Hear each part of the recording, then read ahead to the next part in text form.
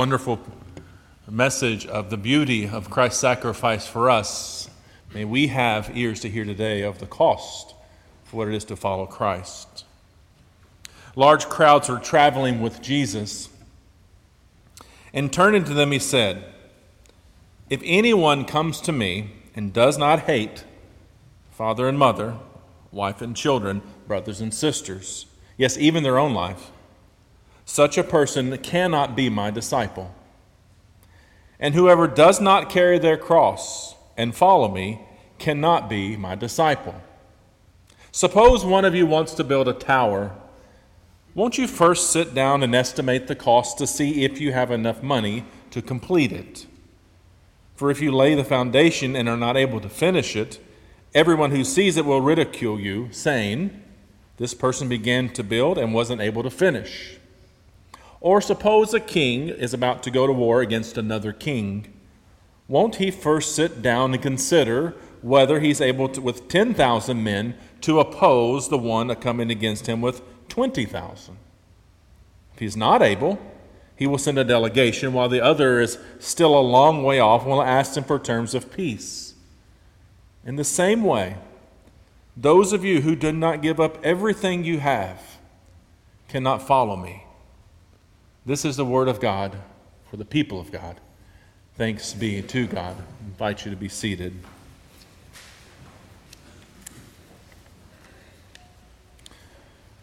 Jesus is often provocative, often making us uneasy, calling us to do more than we can imagine, and today is no exception to that.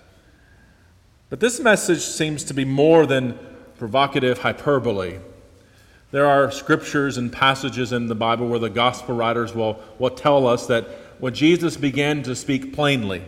Well, we don't have that here, but still, I do believe this is one of those plain-spoken moments from Jesus and what he expects of us.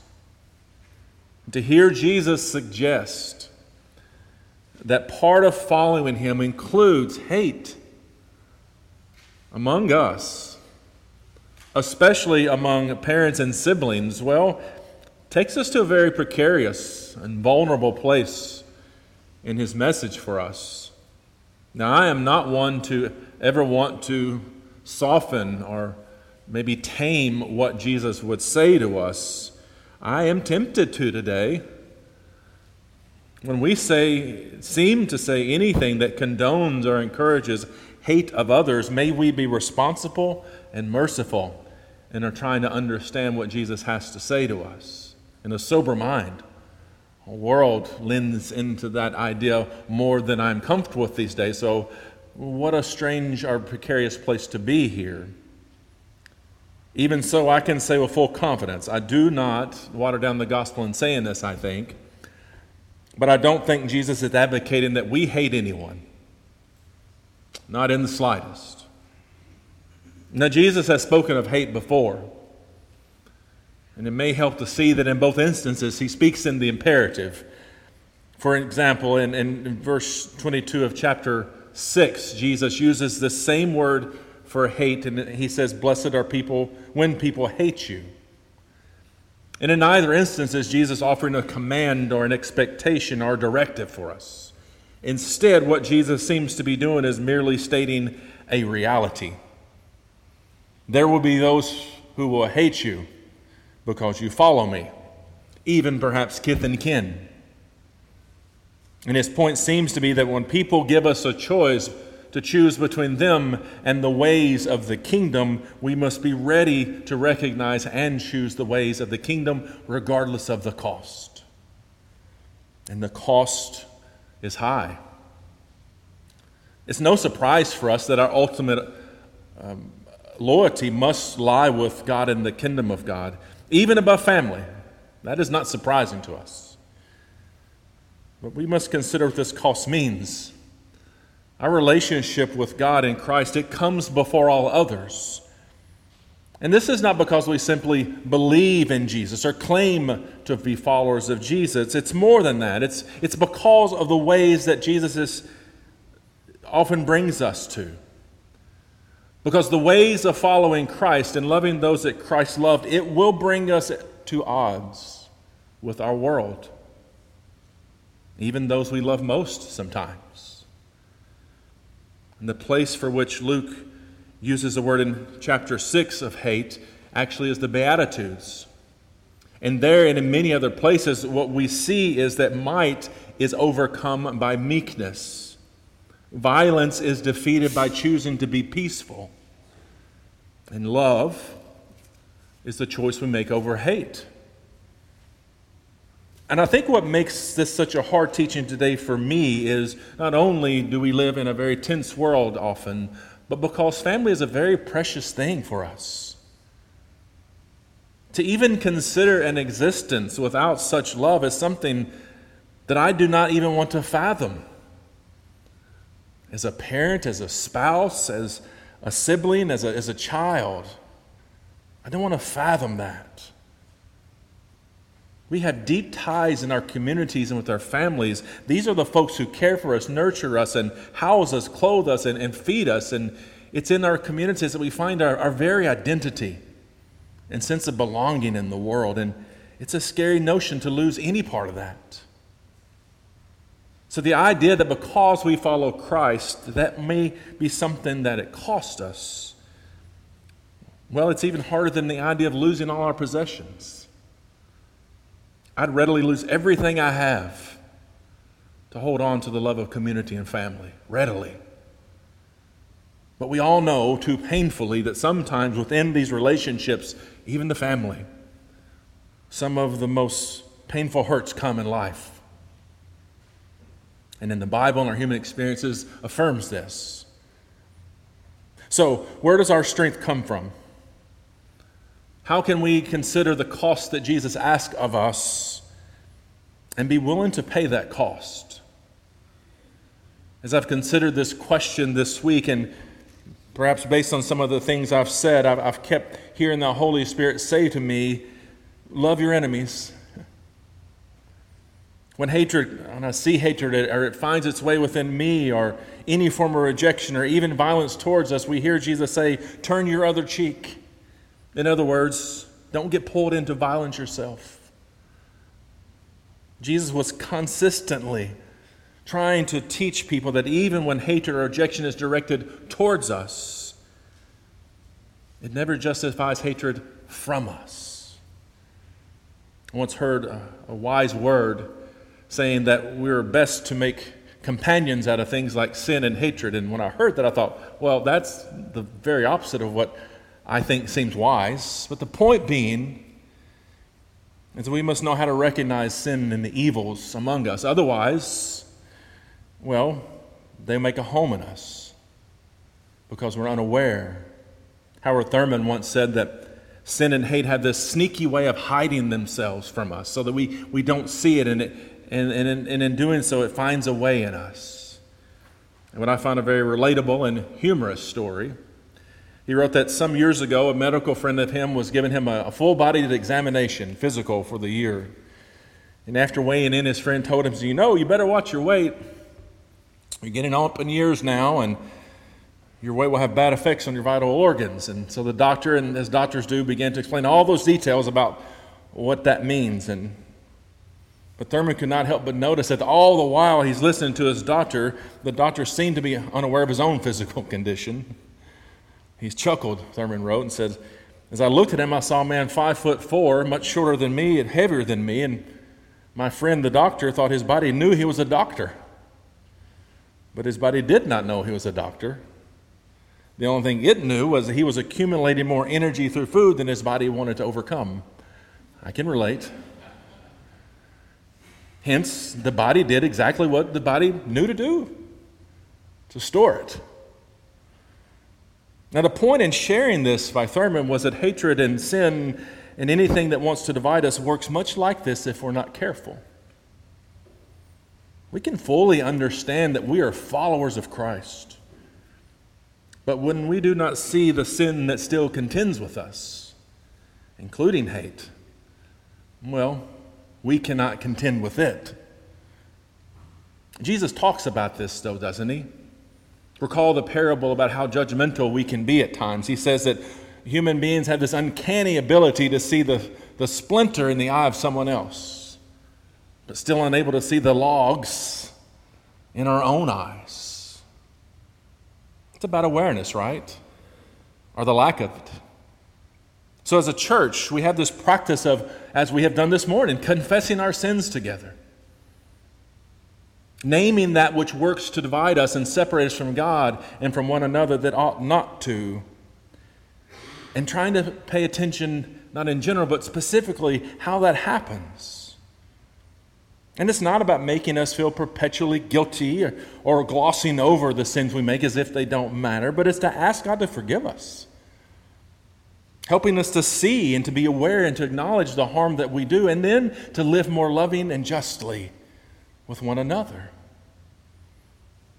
This is the kind of clarity and searching I believe Jesus wants for us. And I think it's part of what's going on in this story today as he turns to speak to all those following him.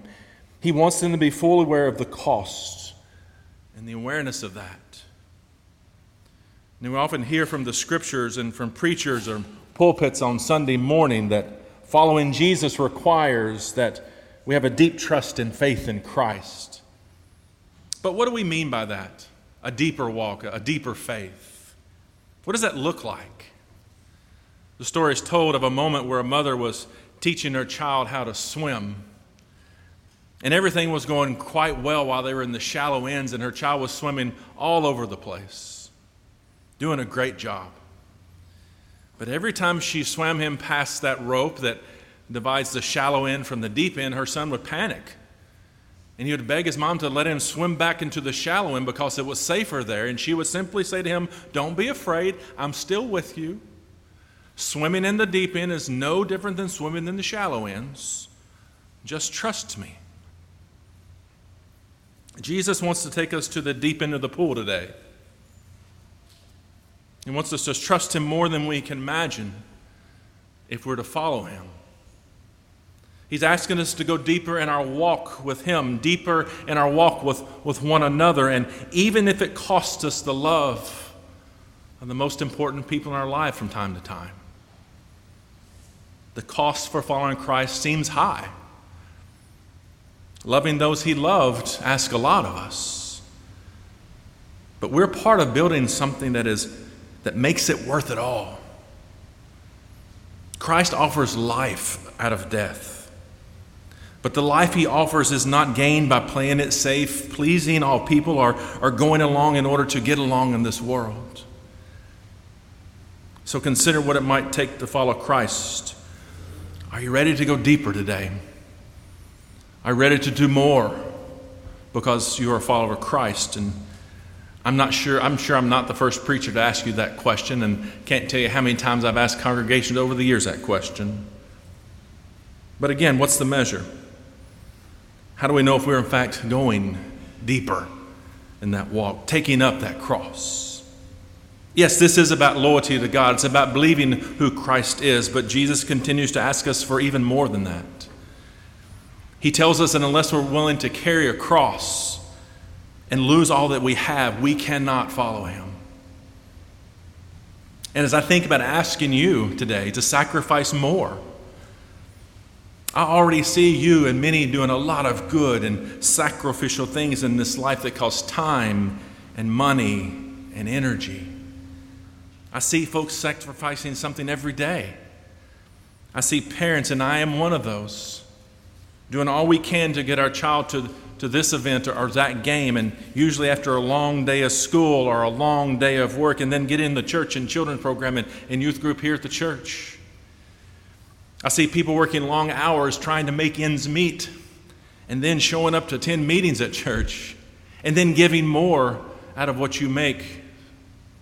I see gyms packed with people trying to do good with their bodies and to stay healthy. I see people giving a lot of time to care for loved ones, but still somehow finding time to love others too. I see it. And I'm often on some of the very same treadmills that you are. So how can Jesus want me to ask more from anyone who already seems to be knee-deep in the day-to-day sacrifices of life? Well, I ask you because I must. I ask you because it is required that we take up a cross as well. I ask you because I believe that life in Christ offers the world abundance. And I believe it offers us a better way of life and living as community. And I don't mean abundance in the form of wealth or prosperity. That, Jesus says, we must always learn to lose, give away, or share more of. And I also don't mean we will gain a life that is void of worry or suffering. I must ask you to come to worship regularly, pray and study scriptures, because I believe when we encounter the word of the living God, it speaks to us in a way that brings life and brings the kingdom of the world to see and to be born. I must ask you to give to the church so that ministries can continue and to thrive. I must ask you to serve people around the corner and around the world because you are the heart and the hands of Christ in the world. There are no others. You are it. I must ask you to do all these things, but that's not all. I must ask even more of you than that. I need to ask you to take up your cross. And I must tell you that if you don't, you cannot follow Christ. And I must know that if I don't ask this of you, I need not follow Christ. Being a disciple is more than being a part of a large, wonderful group of people, but it is that. It's more than carving out time to get to church. It's about being ready in your life, in all the places you live and go, for those moments where you will need to sacrifice your comforts, your reputation, your affinities, your wealth or safety. Not so though we might prove to be faithful, but for the sake of justice, for the sake of peacemaking, and for the sake of affirming the value of every human being there is. It's about being prepared for the fact that there are those, even those who otherwise love us, who might rather we not affirm such things. In fact, sometimes folks will want to withhold love. And Jesus wants to be ready for that. Now imagine if I were to ask many of you what you understood the cross to stand for, we'd probably all say something about suffering and death, and of course we would. But let us always remember, Christ died on the cross, yes. But let us also remember the glory that it gave life to others. Yes, Jesus carried the burdens as we do of those who are guilty of sin, infirmed by illness, overlooked, misunderstood. But what they came to understand because of the Gospels that we have to share is that they are valued and loved by God more than they could ever imagine.